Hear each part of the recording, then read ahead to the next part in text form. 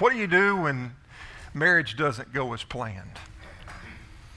What do you do? What do you do? Before you got married, what were some of the thoughts that went on in your mind prior to marriage of what marriage was going to be like? This is a participation time. Was this continual? Come on, guys, give me some answers. I can call names. John. I mean, what did you think marriage was going to? I mean, be honest now. Don't throw the bull. Bed of roses. Bed of roses? Okay. Dan, what'd you think? I had no idea. Is that your comment now? Or was that your comment then? Tara, what did you think? What did you think? What were your expectations in marriage prior to marriage? You didn't have, okay. You didn't have a good example, so you really didn't know what. Somebody else. Bill Suggs, what about you? Be honest. The guy he hit the nail on the head. Which comment? Said, meal's ready when they get home. Continual sex? House clean. You, Bill, continual sex? You got to be honest. Now, see, I can ask Al Van Dam, and he'll give me a completely honest answer. Sean? I got a great marriage, so. No. It's not what I asked you, Sean. Fairy tale? You were expecting white picket fences and 2.5 kids and, yeah, fairy tale. Okay. You got more than that. The fairy or the tale? Which one? Yeah. John Johnson, what about you? Maybe I should ask Bev. Bev, what about you? No. I mean, what were the expectations prior to marriage? And have the expectations been met? Have you exceeded those expectations in the planning? I mean, just think about that. Think about how many of you didn't have a clue going into marriage? And you wish somebody wished that somebody would have talked to you prior to really have been honest with you of all these things that would transpire over a lifetime. That's really good. The funny thing was the laughter part. Anyway, I figured we would get that. We've been talking about marriage, and we've been going back to the Old Testament, looking at some of the relationships, the marriage relationships in the Old Testament. And we specifically focus, and this is what we've asked ourselves during this time. Lord, as we walk through these relationships, would you give us some nuggets of truth? Would you give us some information that we can glean from these relationships that would help empower us to have stronger marriages? That's what we've asked. Because if I know you like I know me, every one of us in this room needs assistance. Every one of us in this room needs help, right? And so, Lord, as we walk through with the Holy Spirit, would you speak to us and would you teach us? And we started out with Jacob and Rachel and Leah and that relationship that took place.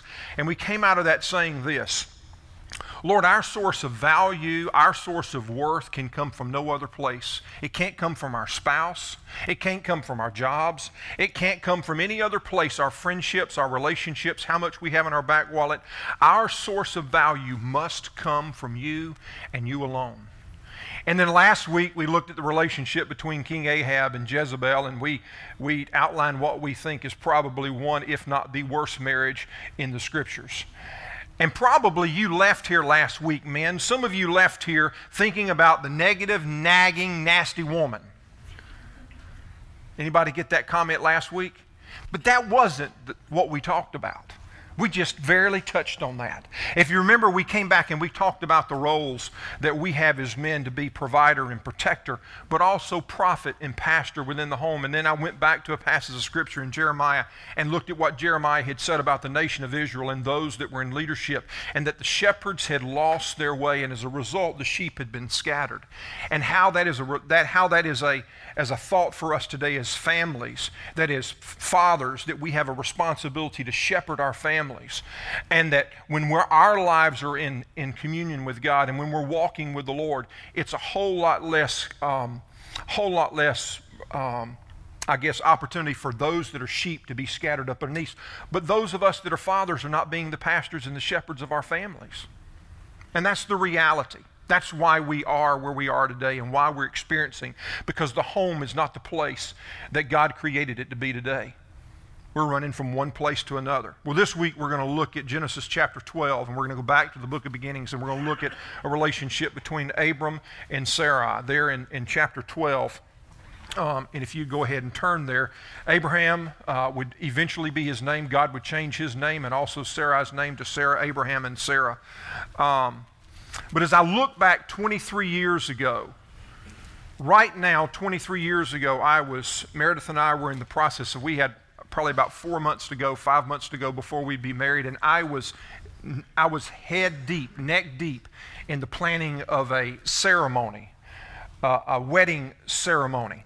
And I don't remember, honestly, truthfully, thinking an awful lot about marriage, Crystal. I mean, I was tied up with Meredith, and Meredith was doing most of the work, if not more than most of the work, in getting ready for a ceremony, but I didn't think that much about marriage. I didn't sit down and have those conversations about marriage and what it might look like. The only thing I had in my mind was that there was a ceremony and that I had to be there, and I was most concerned about that night. Are you with me? That's another one of those nervous laughter comments.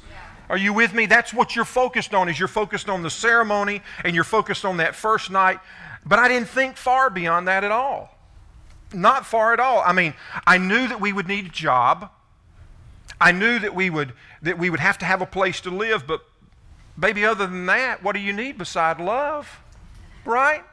I mean, we'd be all right, make a little money, have a place to stay, clothes on our back, food to eat, and everything would be fine. Let me tell you a little bit about what we started off with. This would be ridiculous in this day and time. We started out in a one-bedroom, one-bath apartment with about 500 square foot. Today, our bathrooms are bigger than that, right? That was what we lived in. And I remember the only thing that we had to our name was a bed, a microwave, a table that I had been able to purchase for $75 from a flea market, from a yard sale, and then our furniture, guys, was milk crates. And we were just as happy as we could be because we were in love. I mean, what in the world, what else do you need? But in the first 6 months, you begin to learn an awful. I thought we were headed for divorce the first week. I mean, I had planned for this honeymoon, and the first night, because we had to travel and move Meredith all the way from up north in New Hampshire. And the first night we finally got, Meredith said this comment, because our time schedule was so slim. We had arrived in Lake Mary, and then the next day we were going to have to leave. And Meredith said to me that night, she said, I think I just want to stay home and get the house together. And I thought to myself, what in the world is she saying? We're fixing to head to Jamaica for a honeymoon, and she wants to stay here? What in the world is she thinking? I mean, I thought, oh my word, and it turned out to some big, huge fight. And I thought, what in the world have I already done? It's a mess. It's a mess. Nobody told me that.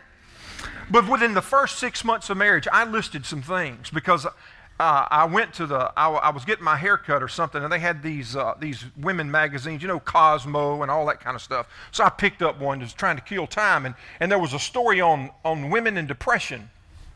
And the storyline was how to tell if your spouse is depressed. And I started looking, and I thought to myself, that's Meredith. My word. But I started reading all the lines, and listen, these are some of the things that we went through in the first 6 months of marriage. We had moved, change of jobs for her, the starting of a job, the fact that she had lost her grandmother, we experienced a miscarriage. My word. And on their chart of accounts as far as depression, she was off their chart. They said a person can only handle so much. Well, good gracious alive, she was handling so much. I don't know how in the world she was dealing with everything. But here she was at this stage. And we would live there in that area for about 8 years before we would move to Fruitland Park, where we'd build a house in 1996. And And so the first few years of our marriage, the first 12 years, as a matter of fact, we're dealing with the issue of infertility. And Eric and Jen, I know that you know nothing about that. The struggles and the stresses that are involved in that. And then all of a sudden, here comes Abby, and then here comes Caleb, and then our surprise of Anna Grace. But as I sat down and as I reflected on the past 22 years of marriage, it is nothing like what I expected, because I really didn't have any expectations. I really didn't know what it was supposed to be. I knew the way that I was raised. Meredith knew the way that she was raised, but we never sat down and had those conversations about what it would look like, what it would be like. I sat down and I told Brian, I said, listen to some of the things that we've done. Tom, this is like your bucket list. I mean, we've flown over the Grand Canyon in a helicopter in a private ride that was a joke in itself, to tell you how it happened. We've traveled through some of the parks out west and up into the Canadian Rockies. We skied in Utah, Colorado, North Carolina, New Hampshire, and New York. We've gone dog sledding and snowmobile building. We've snorkeled in Mexico, honeymooned in Jamaica. We've served in missions in several different places. We've swam with the stingrays in Grand Caymans. We've been to Haiti and St. Martin's and St. Thomas in the Bahamas. I have specifically walked where Mount St. Helens erupted. Been able to sing on the Capitol in Washington and Six Flags, and been to participate in all kinds of things. And up front, prior to marriage, I never knew any of that. Those were not expectations. I wasn't prepared for it. But here I am, 46 years old, and Meredith just had a birthday last week, and you'll have to ask her how old she is, okay? But here I am at 46. And if there was anything, I thought that at age 46, my kids would be on the way out of the house. Baby, they're just now starting. I figured it up the other day, and Anna will be 58 when she graduates high school. 58. I'll be 58 when she graduates high school. Then I think she'll be? That is real bad shape. I'll be 58. I'm already starting that process. I'll be 58 when she graduates high school. And I thought to myself, good, I was with her not long ago. Somebody looked at me and said, oh, she's so cute. How old's your granddaughter?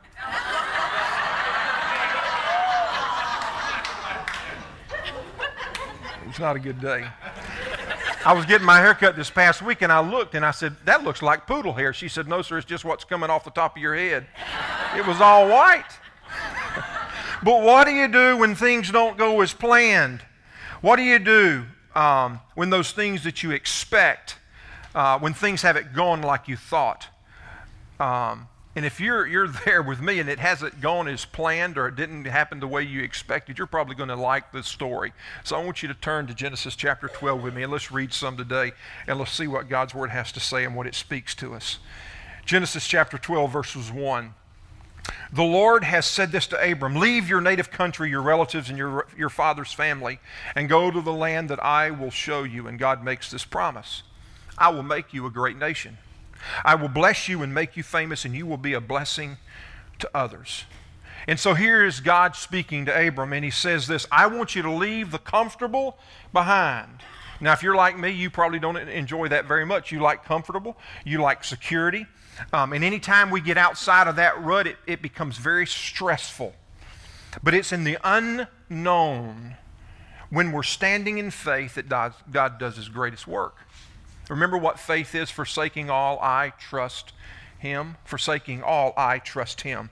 In Hebrews chapter 11, verse 8, it says this about Abram. Abram was characterized as a man of faith, that he was willing to step out in faith, not knowing what was next. It says, it was by his faith that Abraham obeyed when God called him to leave home and to go to another land that God would give him as his inheritance. And he went without knowing where he was going. By faith, he followed God. He didn't have a pastor telling him what he needed to do. He didn't have a pastor telling him what was next. By faith, he stepped out. By faith, he just followed the voice of the Lord. You can imagine the conversations that he and his wife Sarah might have. Honey, who was that you were talking out up under the tree to? I didn't see anybody out there. Who were you talking to? Well, I was talking to the Lord. Oh, you're talking to Him again, huh? Yeah, well, what did He say to you this time? Well, honey, He said that we need to pick up and leave. Pick up and leave? Where do you think we're going to go? I don't really know. But He said that we're to leave. Can you imagine those conversations? Dan, can you imagine telling Tara today, Tara, I just want you to know God's called us to pick up and to move, and I don't know where we're going, but he's just said to pick up and move, and that he'll show us where we're going to go. She'd tell you you're out of your mind, wouldn't she? That's exactly what she would say. And here is that conversation. And Sarah could have said, I ain't going nowhere. But that wasn't how she had responded. Some of you guys are headed to Poland, and you've already taken the calendar or the map out, and you've already mapped where you are, and you've already mapped where Poland is. Hannah, you've already done that, haven't you? And you're trying to figure how am I going to get from point A to point B. He didn't know what point B was. He just knew he was here, and that God called him to leave, and that he was to step out in faith, and that God would be with him. He didn't give all the details, because if he gave us all the details, there'd be no faith involved. And this is what it says in the Scripture: without faith, it is impossible to please the Lord. So Abraham gets this promise that he's going to be a great nation. In other words, you're going to have lots and lots and lots of kids and grandkids and great-grandkids, more than you can ever imagine. But for it to happen, you're going to have to go. You're going to have to leave. You're going to have to walk away. And you're just going to need to trust me. And here's Abraham, this man of faith. And if we look closely, we will happen to notice that his life wasn't always a man that was faithful. He wasn't always a man of faith. He made mistakes just like you and I did, and so did Sarah. But even when they blew it, God was faithful to them. That's the way it was.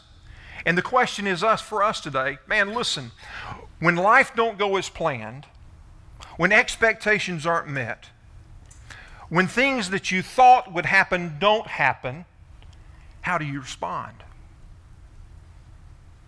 How do you respond? I mean, your marriage right now may not be where you thought it was going to be, but how do you respond? I want to look at three things today that happens in life, not only in life, but in marriage, that we can find in Abraham's life when things don't go as planned. Here's Abraham. He picks up his stuff.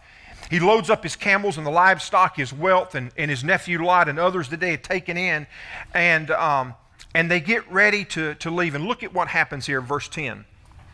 At that time, a severe famine struck the land of Canaan, forcing Abram to go down to Egypt. This is in verse 10, where he lived as a foreigner.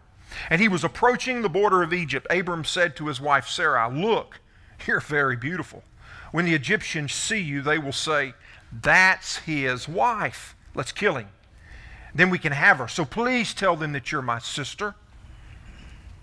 Then they will spare my life and treat me well because of their interest in you.'" Listen, you know, when things don't go as planned, it's really easy to respond in fear, isn't it? When things don't go the way that we think they should go, it's really easy for us to respond and fall victim to fear. I don't have a clue what he expected when they left home, but here they are entering the enemy territory, which doesn't ever seem to be a good idea, by the way. But up front, God has told them that He's going to bless them. But if they believed that, why in the world would He be so afraid of the Egyptians? Why in the world wasn't He just bold? Why wasn't He courageous? But instead, what did He do? He told a lie. He said, "Listen, you're a beautiful woman. I don't want to die." He said, instead of telling them that you're my wife, would you just tell them that you're my sister? And that doesn't characterize any of our lives. You've never lied, have you? You've never walked away in fear when things didn't go as planned. You never respond. You've never, ever responded out of fear, have you, Vicki? You've never done that. Steve, you've never done that. But we look at Abraham and we go, "Oh my goodness, I can't believe that he would do such a thing." But the tendency for us is when things seem to be out of control, we tend to want to take control instead of acting out, forsaking all, I trust Him. Or some of you right now are struggling because you may sense that God's calling you to step out and to leave one of these group life groups. But you're afraid. You're afraid. You know the Lord has called you to lead one of these groups, but you're afraid. Well, God, what if nobody shows up? What if I mess up? What if? And it's a whole lot easier to talk ourselves out of being obedient than it is to walk. It's so easy for us to fall victim to fear when things don't go our way. I remember when, after we had been married, I there's a story that happened before Meredith and I. 6 months prior, the church that I was serving, a small church, had to make a decision on whether or not they would hire us or hire me to be a full-time pastor. I had worked there while I was in school. And during that time, I was just part-time. I was making a couple of $100s a week. Well, you couldn't survive. And I knew that we were planning to get married. I knew that I either had to get another job, I had to do something. What was I going to do? And it was during that time that the church stepped out in faith. Somebody from outside the church had provided the finances for me to be able to come in and to be able to serve. We had ministered. They weren't even a part of the church, but we had ministered to their family and to their daughter, and they came in, and how they knew, I'll never know, but God provided the finances for us to be able to come and to serve full time for a 6-month period. And so when Meredith and I first got married, we were serving together at this small church there in Lake Mary. And you have to remember, all this stuff is going on in our lives. Okay, you remember the loss of Meredith's grandmother, all that stuff is going on. And in the middle of that, probably about 3 months in, and this is huge. Meredith had a job, and I remember Meredith coming to me one night, and she says, I think I need to quit. You have to remember, guys, we're just in love. We got milk crates, we've got a microwave. That's all we've got. 500 square foot. What do you mean, baby? You can't quit. We got to have the finances. We've got to have that to be able to pay our bills. And I remember when we sat down and talked, she said some things aren't going right, and there's some things that I think that are being done illegal, and they're not necessarily not legal. They're just not ethical. They're not moral. There's something's not right. And that was tough. And I remember we sort of sat down on that for a few days, and I said, you got to quit. I know what we're going to do, but you just got to quit. If that's the direction, you just got to quit. It's not right. Now listen, my heart wanted to jump out because I knew to do that, it was going to cost us big time. But I said, Lord, if this isn't, you're going to take care of us. If this isn't right, you're going to take care of us. You're going to provide for us. You're going to meet our needs. You have to understand, guys, I'm 24 years old. I didn't have all this God stuff figured out. I didn't understand it all. I knew it, but I hadn't walked it. And I remember Meredith telling the stories. Oh, well, let me tell you the stories of when Mom and Dad, and when they stepped out in faith and that God will provide. And she had all these stories about pouring gasoline down the guy's coat, standing out when y'all had lost you didn't have any gas. And you remember that story, the food that showed up at the door when you guys were at ministry school. And she shared all these stories. Well, I didn't have any of those stories in my life, but this was one of those stories. She resigned. I didn't have a clue what we were going to do. In the church I was working at, I remember going into the office, and somebody that had been cleaning the office there for like 15 years comes in and says, listen, we can't do it anymore. I said, I'll do it. I'll do it. I'll do it on my days. I'll clean toilets. A few days after that, somebody else came in that had been cleaning the yards. And I said, I'll do it. I'll take that job. And so all of a sudden, God put together some finances for us that you have to understand that had been in the work all the time, and God was just saying, would you just trust me? Would you trust me? And it wasn't long after that Meredith got a job with a Christian organization that she stayed with several years up until that time. So we were faced with that major decision in a marriage, and the question was, how would we respond?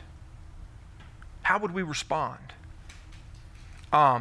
When things don't go as planned, it was not our plan that she would have to quit that job. It wasn't what was expected. We thought it would be there. But when things don't go as planned, it's so easy to fall victim to fear or to begin to manipulate the surroundings. And isn't that what Abraham did to make him comfortable? He manipulated. He panicked. God had already given him the promise. God had already said that he was going to be a father and make his descendants many, but it seemed that he had forgotten what God had promised him.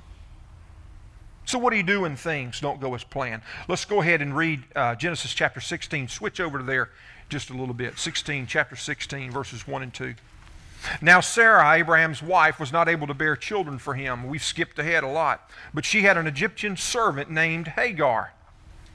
So Sarah said to Abraham, the Lord has prevented me from having children. Go sleep with my servant. Perhaps I can have children through her. And Abraham agreed with Sarai's proposal. The second thing is when marriage doesn't go as planned, when life doesn't go as planned, it's really easy for us to get ahead of God. It's easy to get out ahead and say, well, God, since you don't seem to be working in my time frame, God, I'm going to get ahead of you a little bit and I'm going to take things into my own hand. So Sarai comes up with this plan and she says, okay. She said, since I can't have children, I'm going to give my maidservant, I'm going to give Hagar to you. And Abraham says, well, that's pretty good. I mean, I can deal with that. That's okay. We can work with that. And so she tells her husband, go sleep with Hagar since I can't have a child, and maybe you can have an offspring through her. Now, listen to this. Instead of waiting on God, the implication was, God, since things aren't going as planned, this is what I'm going to do. And if you read the story, this is what took place. Abraham slept with Hagar. She had given him Hagar. And what began with, here is my maidservant, go and sleep with her, ended up being, why in the world did you do that for? That's the truth.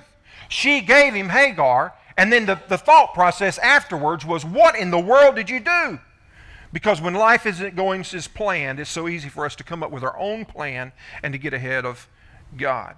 Now, see, this is so applicable for where you are. It's so applicable to where I am. And it might be a job, it might be a purchase, it might be a potential marriage partner. And up front we say, God, I will trust you. Up front we say, God, it's in your hands. But when things don't work out the way we want them to work out, how many times do we take that back? Bart, you've never done it, have you? You've never taken it back. When things don't work out in our time frame the way we want, we just have the tendency to step in and to take over what we at one time had entrusted to God. So when things don't go as planned, a lot of times we just say, oh, okay, God, I'll just create my own plan. Here's a young married couple. They desire financial and material blessings, but instead of waiting and being wise, they step out. And they think they should have everything that their parents have at this stage in life. Anybody have a story to tell about that? Instead of saying, okay, God, we trust you, and we're going to leave it in your hands, we get way, way, way, way, way over our heads in debt because we're trying to accumulate more and more and more. You may not like your job, but in saying, okay, God, what is it you're going to do? You just quit. You quit. 6 months later, you're still looking for a job. Instead of, God, what is it you're trying to show me? What is it you're trying to do in my life? Okay, God, I'm just going to get ahead of you and I'm going to jump in right now. I'm going to cut it off and I'm going to take control of it. And we end up in a mess. Because we said up front, God, I trust you. But then we all of a sudden we take it back. Write this down someplace. Write it down. Simple, you've heard it before. God is never late.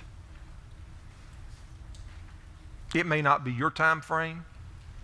It may not be my time frame, but God is never late. Never late. He is the God of perfect timing.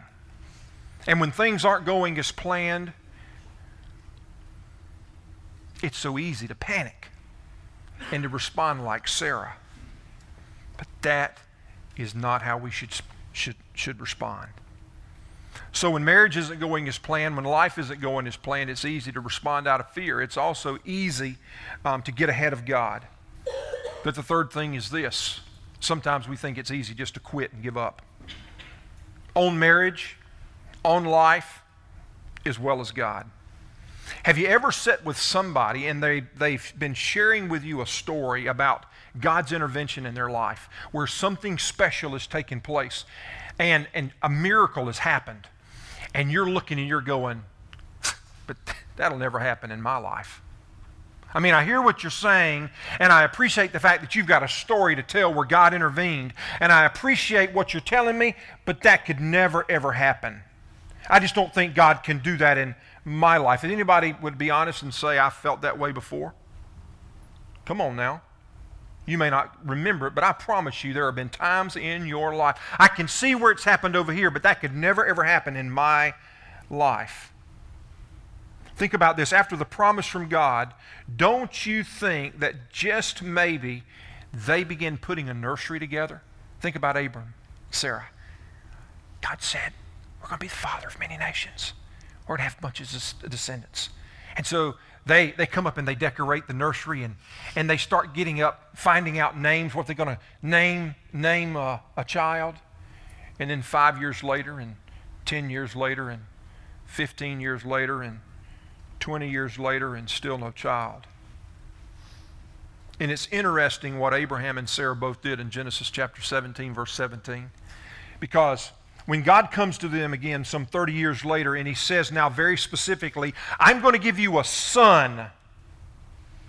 The Bible says that Abraham fell face down and he laughed and he said to himself, how in the world can I become a father at this age? At the age of 100. And then he said, better yet, how can my wife still have a baby? She's 90 years old. And he's like saying, God, don't you understand procreation? Don't you understand how this baby thing works out? It's not going to happen.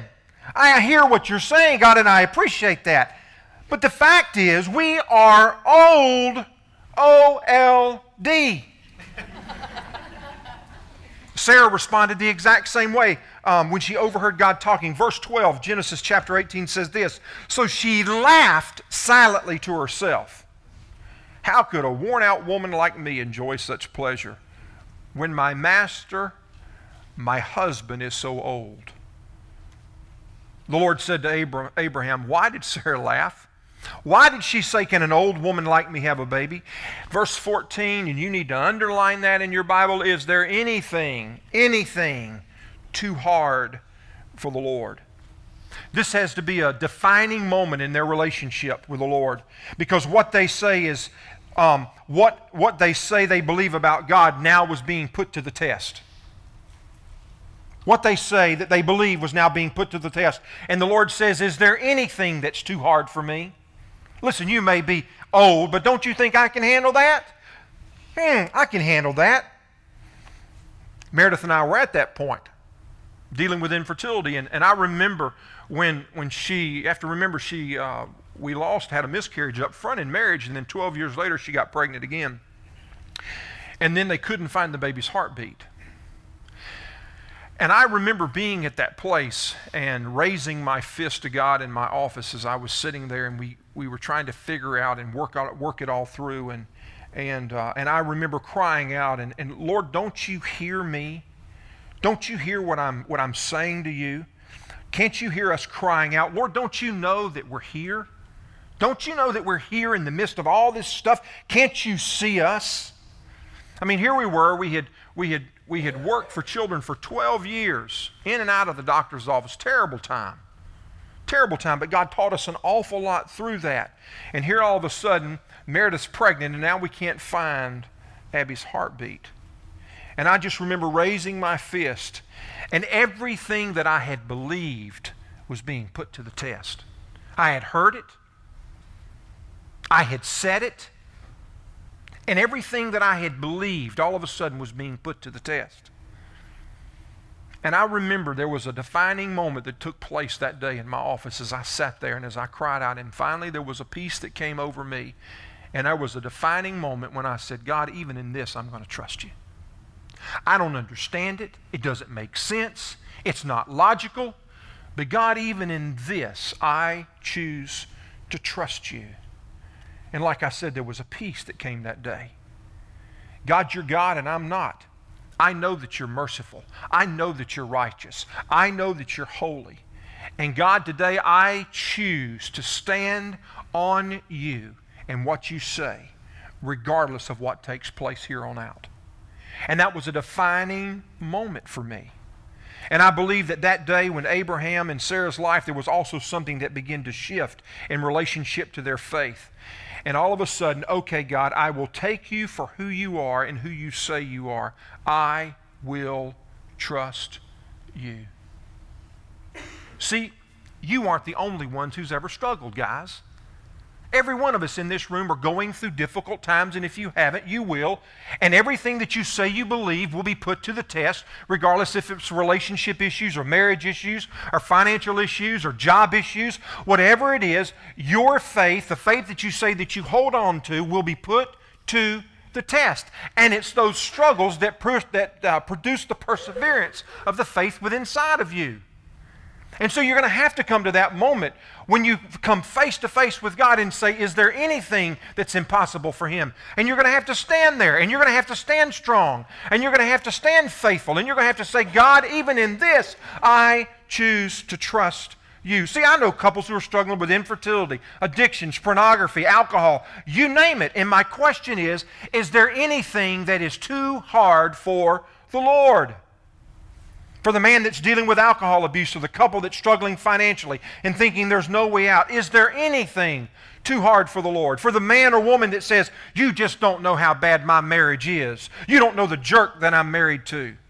Or the parents that have the wayward child. For the person that desires to get married, but seeing time seems to be ticking away with no possibilities. What are you going to do? Is there anything too hard for the Lord? For the person that's here that says, there's just no use, my marriage is shot, it'll never be renewed. It isn't about saving your marriage, guys. It's about living in obedience to the Lord. It's about living in submission to Him. That sucker may never change. And that nagging, nasty, negative woman may never change. But it's not about changing her. It's about changing who you are and saying, I choose to trust You. Is there anything too difficult or too hard for the Lord? No, there's not. And isn't that why our Heavenly Father sent His Son Jesus Christ to give us hope in a place, in a time when it seemed hopeless? It's exactly why. In the midst of the storm that may be raging in your life, you can find peace. But peace isn't found in the lack of storms, but knowing where to seek shelter. The psalmist said this, those who live in the shelter, Psalms 91, those who live in the shelter of the Most High will find rest in the shadow of the Almighty. This I declare about the Lord. He alone is my refuge, my place of safety. He is my God, and I will trust Him. When life isn't going as planned, God might just be using that time and that situation in your life to draw you to Him. And in those times, it's not a time to run from Him. It's a time to run to Him. That's what it is. You remember us asking the question in one of the life questions that in one of the series we did, there were several questions. There were 4 questions that we looked at. One is, are you being completely honest? Another question was, what story do you want to one day look back and tell? The other one is there a stress that needs to be addressed? And then, which out of the options that I have that's before me, which of those brings most glory to the Father? What kind of story do I want to one day look back and tell? Listen at what Paul said about Abraham and Sarah in Romans chapter 4 as we get ready to close down. Even when there was no hope, no reason for hope, Abraham kept hoping. Listen, Abraham was maturing in his faith. He did not start as a man full. He might have been there with his relationship with the Lord, but God was walking with him along the journey. And as those things took place and as he made decisions, God never left him, just like He'll never leave you. And as we walk along this journey in life, our faith is being perfected and our perseverance is being perfected, and it's being created and it's being enlarged. And I'll promise you this, if you walk with the Lord, one day you'll look back and you'll go, I'm not the same person that I was. And that's right, because you're growing, you're maturing. And that's why it's important for us as a church, for us to grow spiritually, not to stay the way that you are and stay as a babe in Christ, but to grow in your faith. And he goes on to say, for God had said to him, that's how many descendants you will have. Verse 19, and Abraham's faith did not weaken. Even though at 100 years of age, he figured his body was as good as dead, and so was Sarah's womb. Abraham never wavered in believing God's promise. In fact, his faith grew stronger and stronger, and in that he brought glory to the Lord. Man, as you make decisions in Christ, do you believe that other people are watching you? They see you. as you come upon those times when they don't work out as planned, other people are watching you. Verse 21, he was fully convinced that God is able to do whatever he promises. The facts were Abraham and Sarah were old, but the truth was that God had given them a promise that he would be the father of many nations. Regardless of the facts, truth will prevail. God allowed Abraham to walk through this time because he was strengthening his faith, and he will do the same for us. Don't hold on to the facts, guys. Hold on to the truth of what God's Word says. And in Psalms 46 it says this, God is my refuge and my strength, always ready to help me in times of trouble. So we will not fear when the earthquakes come and the mountains crumble into the sea, or when life don't go as planned, because I will seek Him as my place of refuge. That's it. That's it. When things don't go as planned, I'm not going to run in fear. When things don't go as planned, I'm not going to get out ahead of God. When things don't go as planned, I'm not going to quit. I'm not going to give up. I'm going to walk by faith. I'm going to move ahead by faith. And I want to be known. Why? Because I want to be known as a man of faith. And I want to be known as a woman of faith. I would dare say that some of you guys are in some very uncomfortable positions within your marriage right now. And I don't know what those issues are. But you don't have to be afraid. And you don't have to do something just for the sake of doing something. And you don't have to get frustrated and throw in the towel. You just need to stop, pause, and roll. No, You just need to stop, pause, and ask yourself the question, is there anything too hard for the Lord? Is there anything too hard for the Lord?